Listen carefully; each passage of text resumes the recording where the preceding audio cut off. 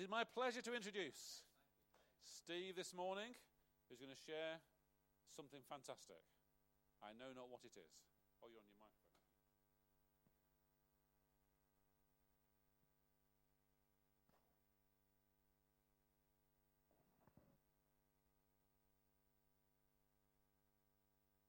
Can you hear me? Yeah. There we go. Can you hear? You can hear. Okay.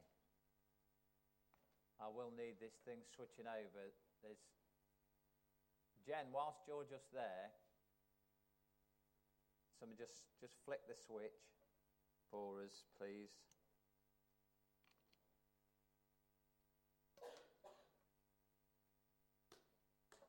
That'll be great. And all being well. That's looking like it's going to do something. This is kind of another crucial time in... that's good.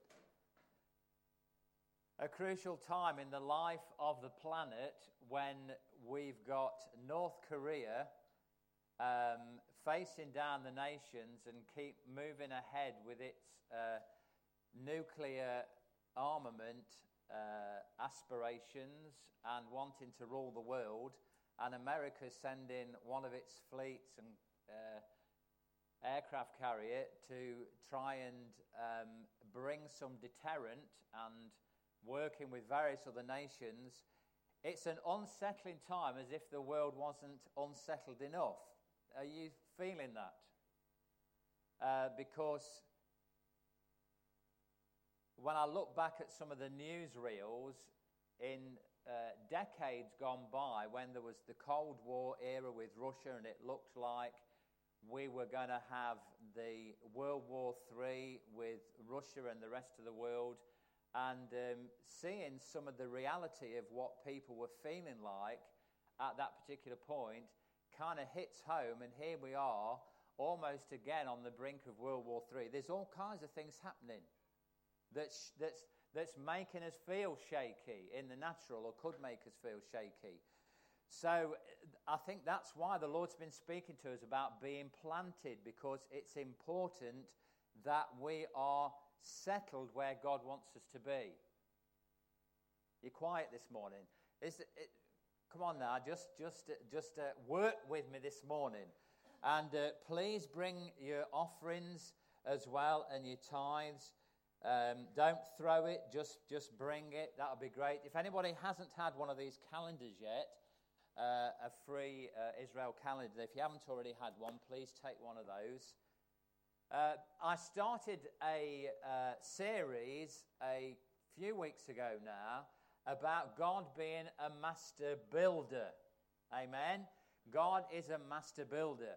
And He builds on the right foundations. And then we looked at Psalm 127. Unless the Lord builds the house, they labor in vain who build it. It's very easy for us to build our own house. And that really was what Carol was saying this morning. You know, I'm just going to be self-sufficient. It's just me. I remember a phase I went through when I bought a self-sufficiency book, and I was thinking about the future and kind of thinking in a bit more of a context as well, a bit wider. But, you know, being self-sufficient, have a few chickens, you know, try and get some solar energy, try and do something where you're not reliant on the water board, you know. Try and be as self-sufficient as possible, because, you know, when all hell breaks loose on the planet, you know, well, I'll be able to look after me and a few other friends, you know what I mean? But whilst some of that planning and all the rest of it is okay, because we've been and stayed with American friends where David Wilkerson said, you know, you need to have loads of water and you need to have this, you know, food and all the rest of it. And we stayed in somebody's house, and in the basement there were, goodness knows how many of these huge drums where they'd got water in case America came to a standstill, you know. And you can be almost feeling like that. But the key thing that comes out of Psalm 127 is, unless the Lord does it, we're just laboring in vain. You might as well forget it. You know, unless He builds the house, the laborers are actually building in vain. And it's pertinent to us because there's some guys building a house for Jenny and I. We're desperate to get in it, you know. We need to let God build our house, us. And he needs to build the church as well, because it's so easy when people come and people go, you know, you're feeling like it's all down to you, but it's the Lord. He's the one that's building it. Unless he's God in the city, the watchman, and many of us have got a watchman calling and a watchman anointing, unless he's doing the watching and watching through us, we're just watching in vain, because we might see something, but we can't do anything about it. But he's the one that's building, he's the one that's watching, and we're working with him. Hallelujah. So we said that he builds his creation, he laid the foundations of the earth, and he uses instruments like builders do today. It talks about him counting the handfuls of water in the sea, measuring off the sky with a ruler, gauging how much dust there is on the earth, weighing the mountains on scales and the hills in a balance. God uses those building instruments. And I like this one in Proverbs 8:27, where it says, when he prepared the heavens, I was there, talking about wisdom, when he drew a circle on the face of the deep. Yeah, hallelujah. I was trying to think about the guy who actually wanted to check whether the world was flat. The sailor. Columbus, that's it. He went to the king and the queen of whatever nation he was in. My mind's fuzzy right now, Spain.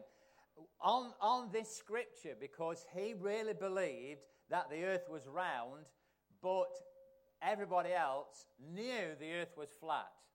It's amazing that there's still, with all the pictures we've had from space, there's still the Flat Earth Society. It's still in existence, because some people won't be told no matter what. And he went to the bank on the Word of God that it was a circle, that God used a compass when he built the earth. And he discovered America, was it, and wherever else. So we said that Jesus was born not into the home of someone, who was a priest or served in the temple. He didn't go to a farming family, because there was a lot of farming that was in that society in Israel. But he ended up in the house of a carpenter, a person who was involved with building. And Jesus was taught as a young man how to build, how to work with wood.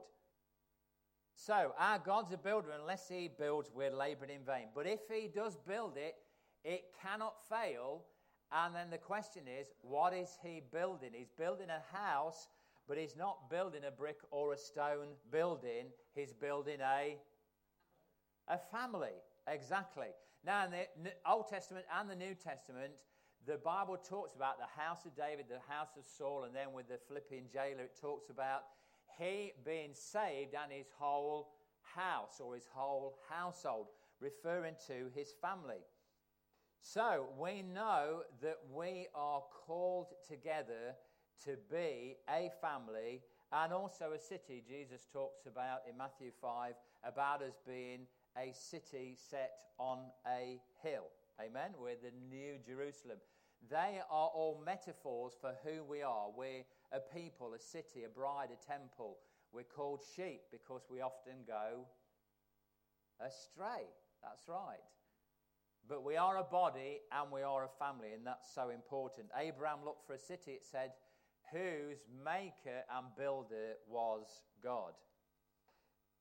So when God reveals himself, it's as a father, and that's what Jesus was attempting to do, because in the Old Testament you have very few references to God as Father, but when Jesus came, his aim was to show us the Father and to reveal that God wasn't just an austere judge, but he was a loving and caring Father. And then when God comes to the earth, he comes as a son. And so we've got Father, Son, and Holy Spirit very much involved in that eternal relationship. So God's a builder, and he does build on families and guards the city, which is a collection of houses. He's building by families, And what he builds won't fail, because what he builds, he guards. Amen. Now, that should give us great confidence with our lives and where God's taken us. But the question that I posed was, is he building your life, or are you? And then I said, is God landlord, or is he a tenant? In other words, is he in charge, or are you in charge? Because that is a major issue in our lives. Have we given him full rights over our lives, or are we just saying, well, you can come in, but on my terms. I'll let you into this part of my life, but you're not ruling that part. I'll go to church, but the rest of the week is mine. Okay, so how does God build? There are three major ways that God builds. First of all, he builds revelationally, then he builds relationally, and then he builds generationally. Now, in Matthew 16, Jesus asked the question of the disciples, who do men say that I, the Son of Man, am? And Simon Peter said, you are the Christ, you are the Son of the living God. And Jesus said to him, flesh and blood has not revealed this to you, but it was my Father. My Father has given you a revelation of who I am. So he'd seen Jesus, he'd walked and talked with Jesus, listened to what Jesus had got to say to him. But Jesus said, you've seen all that, but my Father has given you a revelation. And on that rock of revelation, I am going to build my church. Now, Jesus, as we know, was talking about the ecclesia. This was the Greek word for church. It wasn't the Greek word koinonia, which is fellowship. And fellowship is important. We need fellowship. You're very quiet this morning. Is there a heaviness in the house or what? God wants us to be in koinonia. He wants us to be in relationship. He wants us to enjoy our relationships together. But he had in mind not just a fellowship where nice people come together and do nice things together, but he had that idea of it being an ecclesia, a gathering of called out people who would have the government of God on their shoulders, knowing the authority that they were standing in. And that's some of what Gordon was saying this morning. We step into that place of our authority, and then when we speak, it's as though God himself was speaking, and all of heaven and all of hell hears what we're saying and stands to attention with what we say. That's why it's so key, and Gordon said it again this morning, what we say out of our mouths is so key to how we live, where we go, and how we move into the future. So Jesus said, I'm going to build my church. And the rock of revelation is what God helps us to move into the fullness of what God has. Only God can reveal who he is to you. Because I had an email in this last week sent from someone, and they've said now they've got this revelation that the first 5 books of the Old Testament, there's some mathematical algorithm in Luke that kind of matches with the first 5 books of Moses. And it basically means that what Moses wrote in the Pentateuch, in, if you like, the Torah, that can be substantiated by the book of Luke, which is a New Testament writing. So it should be so obvious to Jews and to Muslims that Jesus is the way. And whatever is in Luke, they must be following it. And it's like that this person wrote, this is checkmate. In other words, you can say to them, that Old Testament deal there, this is written and it's obvious in the book of Luke that that's that. So all of you Muslims and all of you Orthodox Jews need to become born again believers. And that'll be it. They'll all turn to faith. And I'm reading this thing from this guy, and I'm thinking, it sounds great, it sounds plausible, but unless God gives you the revelation, you can argue a guy till he's blue in the face. You know what I'm saying? You can lay it all out there, but unless he gets a revelation, he ain't going to get it. First of all, his heart's got to be open. You know, we can't have a prideful heart. We've got to have a heart of humility to be able to receive. But there has to be that working between God and us to get that revelation. So all of us need in our Christian lives, don't we, more and more revelation with what God's doing and where he's taken us. So God builds on the revelation of who he is, and that is the foundation of our lives. I'm just trying to go quick, and I'm noticing the time slipping away. So when you build, you do build on a solid foundation. Is that right? Okay. So if you don't have a revelation of who Jesus is, then you have nothing on which to build, and only God can show us that.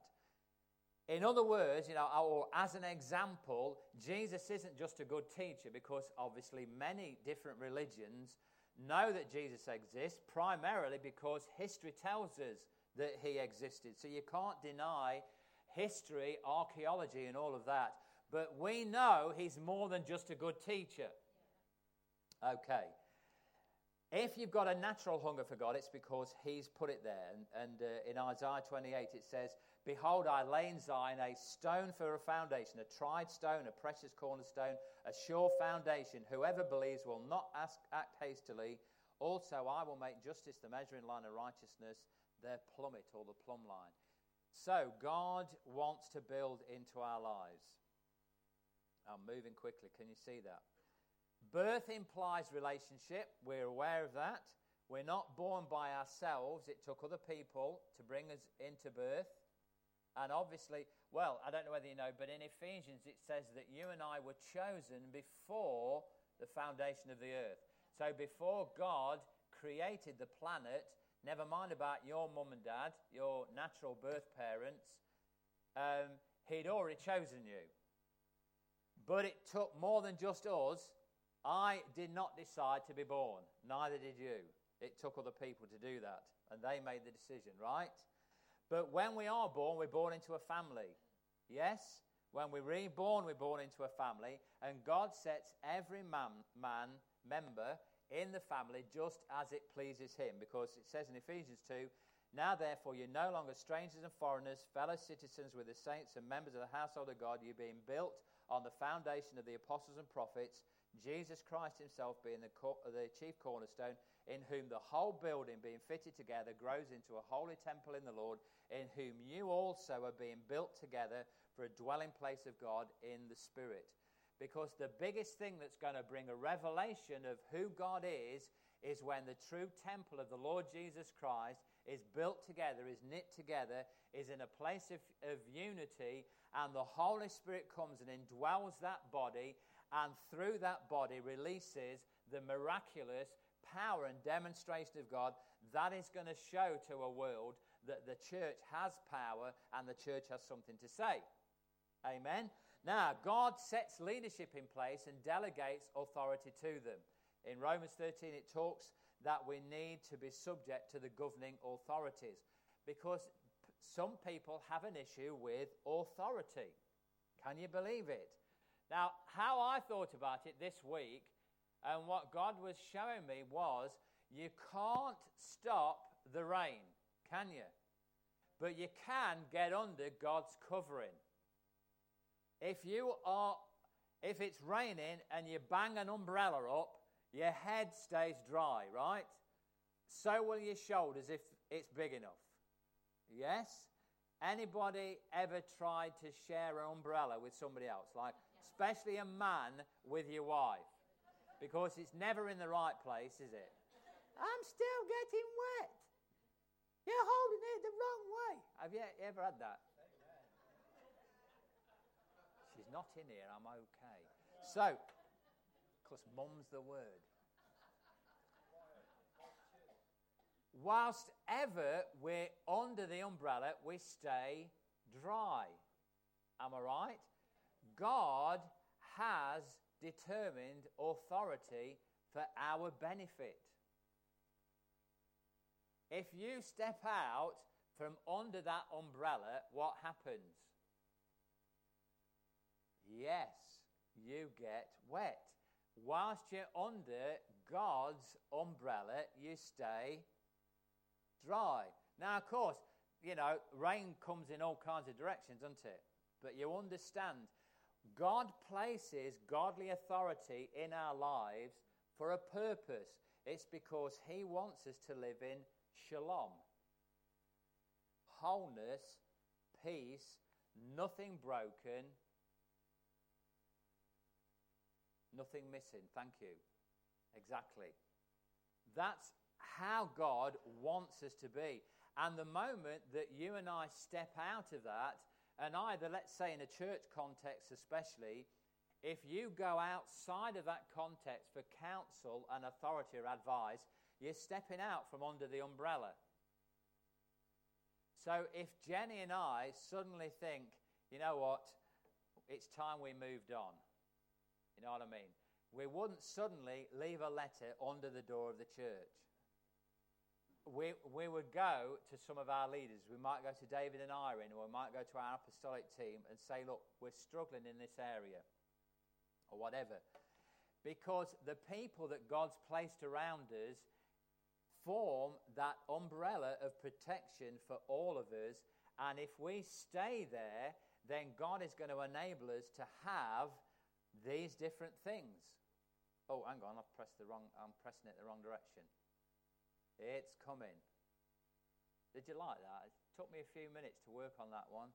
Bit of cutting and pasting and deleting, and that's good. Yeah. Okay. So under God's umbrella, here's some things. Covenant relationships. Oh, that's a good one. David and Jonathan had an amazing covenant relationship with each other. And Jonathan knew that he should have been ruling with David and working with David. The problem was he couldn't get out of the old wineskin of his dad, and he stayed with Saul, and he died on the mountain.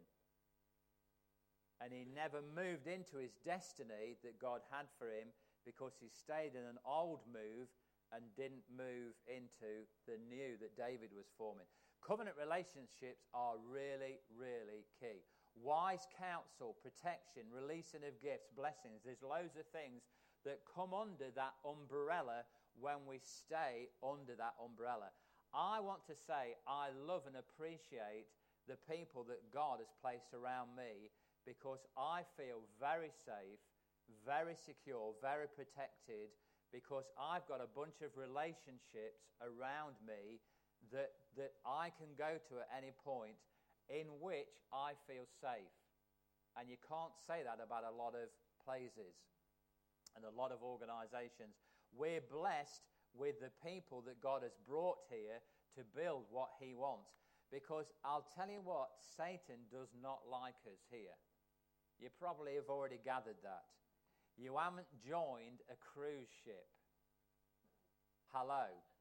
Because I've heard the testimonies. You know what? When we joined Cannes, all hell broke loose. Well, amen. Wake up. Smell the coffee. If you want to stay safe, go somewhere where it's safe, where they're not trying to bring down the kingdom of darkness. But God has given us a mandate to bring healing and wholeness into the world and confront the powers of darkness. Hello. I don't know whether you saw, earlier this week I saw a bit of the news, and they had the Freemasons on. And the Freemasons are opening up now, and they're appealing to women, they're appealing to young people. They are planning, and they're saying that they are more open. What they're not telling the initiates, though, is that they're worshipping the devil. And what the organization really is about and the basis of it. So whilst there's openness, there's a lot of things that are still secret and kept from the majority. But God wants to bring us not into that kind of structure, but he wants to bring us into a place of revelation, of light that we heard about this morning, because we are people of the light, But we've got to know the darkness does not like the light. And as we shine more and more, he's going to want to bring pressure. But when we are together and under that umbrella, God can enable us to go from victory to victory. 2017 is a year of victory and a year of completion, and we're moving into that kind of a scenario because God is a winner. He's not a loser. But so often we can see some of the pressures that come against us, and we can think that the devil is, as equal a force as what Jesus is, but he isn't. He's a liar. He's a con man, and we've got to fix in with God. So God is building relationally. So there are some that have been born again. They've got a revelation of who Jesus is, but they haven't yet identified their family. What I love to hear from people is, you know what? I really feel that I'm the same tribe. I feel like I've come home. When you come home, you're in with family, aren't you? I like that. I feel like this is home because God is building a family and he wants us to be able to identify a family. And we can never know who we are outside the context of our family, because the first person that you know when you're born is not you. Is it? Probably the first word that baby spoke was not its own name. Probably mama or dada, or if you're trying to teach it something else, if you've got a pet or something, you might. But they don't know their own name to begin with. But out of the family context, as they grow up and they get a revelation of the relationship they're in, they then will say, well, I am Stephen Watson. I'm a part of the Watson family.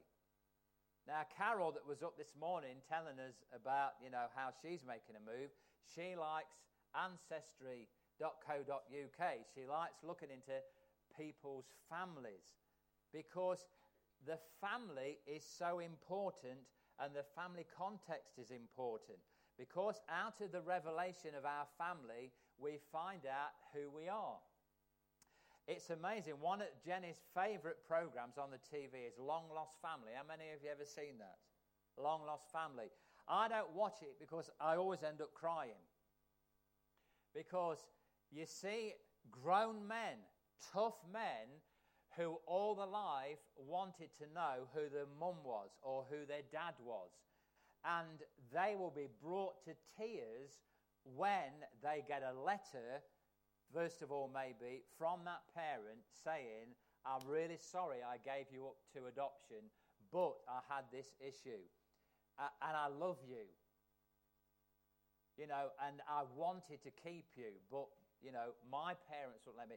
I mean, boy, I break into bits when I listen to these stories, and then they meet up. If you can hold yourself together until they fall into each other's arms, then that does it, Because we want to know, don't we?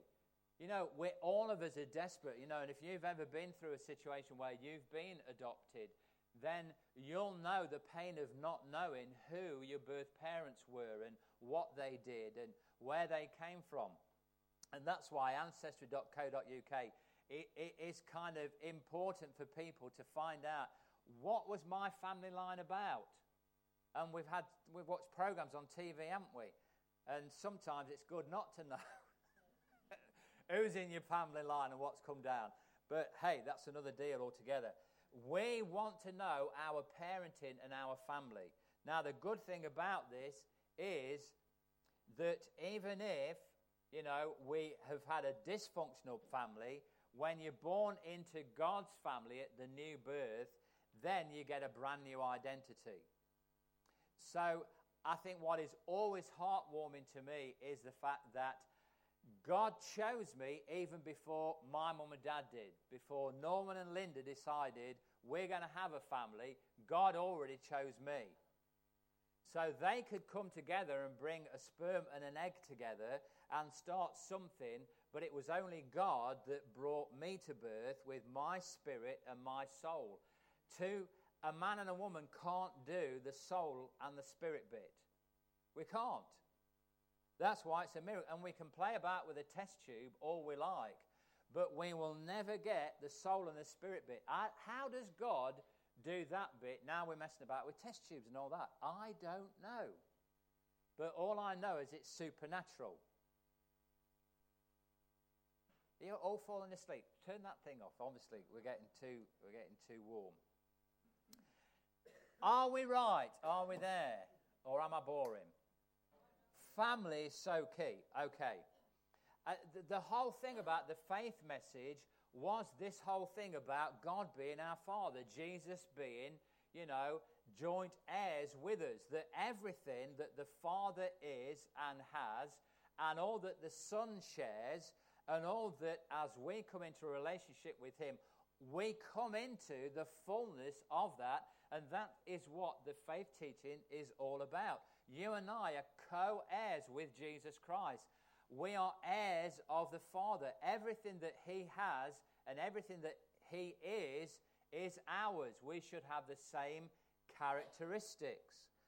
As we look in the Scripture to see what He's like, that is what we ought to be like. We ought to be able to express that. Everything that He has at His disposal is available for us. And so the point about the eye without the rest of the body not being, of any use is so key when you talk about the body of Christ, because the eye is key. Without it, we're in trouble, aren't we? But it's only valid when it's put into the setting of my body, the rest of my body. And we are a many-membered body, and I just love the fact that God's already spoken to us, because nobody knew what I was going to be speaking about this morning.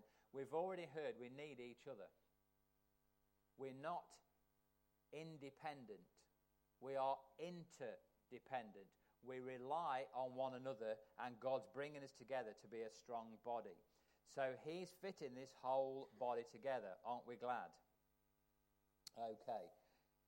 So our joinings are really, really important. And I want to encourage us to keep developing our joinings, the things that build us together. Being part of a team is really vital to build those relationships.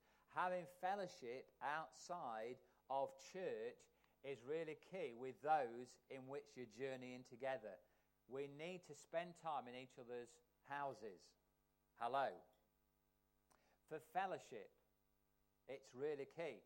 Now, of course, if you go off and start doing Bible studies in your home and inviting other people to that, and you don't share that with the leadership here, that could look as though it's being very, secretive, and something is going on and comes out of that umbrella. You know what I'm saying? But we ought to be able to have fellowship and invite one another for meals. Dana's with us now. She's got no family, natural family here in the UK. They're all in the States. And people like her and others that God's bringing in ought to be ones that we think about, I need to include them in my circle so that they feel a part of the family and what God's doing here. The devil hates unity. And he will do everything that he can to take us out of a place where we're together, where we're in unity, and try to cause division. That's why we have to be so careful in these days. We're coming to him as a living stone. He's the one that was rejected, but he was chosen by God and precious, and we as lively stones are being built together with him, and we're offering up as a holy priesthood these spiritual sacrifices to God through Jesus, and it's great what he is doing together. So we need truth. Let me better go back to that one. We need truth and integrity, don't we? With one another. We need transparency as well with one another, because if we ignore stuff that's going on that's not quite right, like a weakness in the body, if we ignore it, then it's only going to create more of a problem. If you get a knee issue or you hurt your ankle, what's going to tend to happen is you're going to compensate for that by putting pressure on another part of your body, right? And then you're going to have a pain and a problem in another part. So we can't deny when there are issues, and that's why, again, this morning, God's been saying to us, we need to ensure that if there's anything that we know that's not quite right, especially offenses, because they're really things that the enemy will use. He will fire a dart into our hearts to try and take us off track, and especially pull us away from leadership in particular. And we've got to be careful that if there's anything there, we don't ignore it, but we deal with it. We say to Pastor David and Irene, listen, I feel there's something that just is not sitting right, and I want to deal with it in order that I can feel that I'm a part and that I'm knitted in. Would you pray with me and get this thing sorted so that we can be wholly knitted in and not a weakness where we become ineffective and not functioning properly? God wants us to be able to do that. So it's really key. If we deny the pain, con ourselves we're all right, deception will be trouble. God is taking people out of the body of Christ worldwide through deception. In fact, it says that in the end times, it's going to get to such a place that there's the possibility of even the elect being deceived and being led away, because the enemy wants to come in and to seduce us, and he'll do it through relationships and through trying to get in to disturb those relationships and to pull us away from each other. So it's a really important that we ensure that our relationships are strengthened. Amen? Amen. So, until we're joined and we're set and we're placed, until we know that we're in a context and a corporate family setting, then there's going to be minimal growth. There might be some growth, but God wants us to grow and to be built together so that our gifts can be fully in the right place and that we can be developed as we move forwards. If we don't join together as God wants us to, then we'll never have that. And this is what we'll be like. We'll be like a cleared piece of ground with a great foundation but nothing built on it. And God doesn't want that. Amen? So, let's pray together. I haven't gotten through this again, but okay, this is not an important thing. Let's just stand, because we've gone over the mat this morning, placing the imprint of our feet in there to say, God, we want to be a part of what you're doing here. We know in this church that it was not born out of a church split. This ministry was birthed out of an apostle and a prophet praying and prophesying for an apostolic, prophetic ministry in this town. And we know that our foundations are what God has set, and so we're building on that. So, Lord, I want to thank you today that, Lord, as we have made a declaration in front of heaven and earth and in front of one another, and especially to second heaven, that, Father, we are planted here, we have placed our feet in this place, and, Lord, no matter what the enemy might try to bring against us, Lord, we declare that we are going to be established in this place and fulfill the calling that you've placed on our individual lives, where you've knitted us in. And Lord, we know that you've knit us in. Lord, we are going to see that growth and that development. Thank you, Father, for a foundation of revelation that you brought into our lives of who Jesus is and what he did for me, what he did, Father, for each one of us. We thank you that we've had that revelation. And Lord, as time has gone on, that you've brought us into the family of God, Lord, thank you that you're knitting us into a local family, Father, where we know that you're pulling us together and knitting us together with what every joint and ligament supplies, in order that as we align together as one, Lord, you're going to release power and strength into that body. Lord, we recognize you're not going to release the fullness of who you are into a weak body. You're not going to release it into a body that is disabled, but you're going to release it into a body that has chosen to come into a perfect alignment. And so, Father, thank you that the power of God that you have even prophesied is going to be released this year. There's going to be transformation and harvest taking place this year. There's going to be revival. Lord, thank you that you have found people here who are saying yes to being knit together as a relational family. And Father, we call heaven and earth to witness the fact that we have done that today, and that now, God, we are asking that you would pour in your Holy Spirit, that you would empower us. And Lord, even as we leave this place today, Lord, we declare that the power of God is going to go with us, that light of who we are as born-again believers, that we are the light of the world.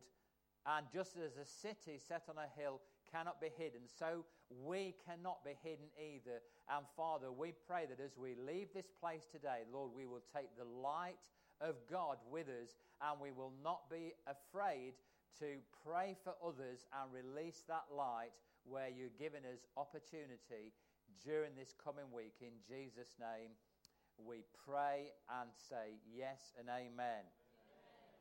Amen. Amen.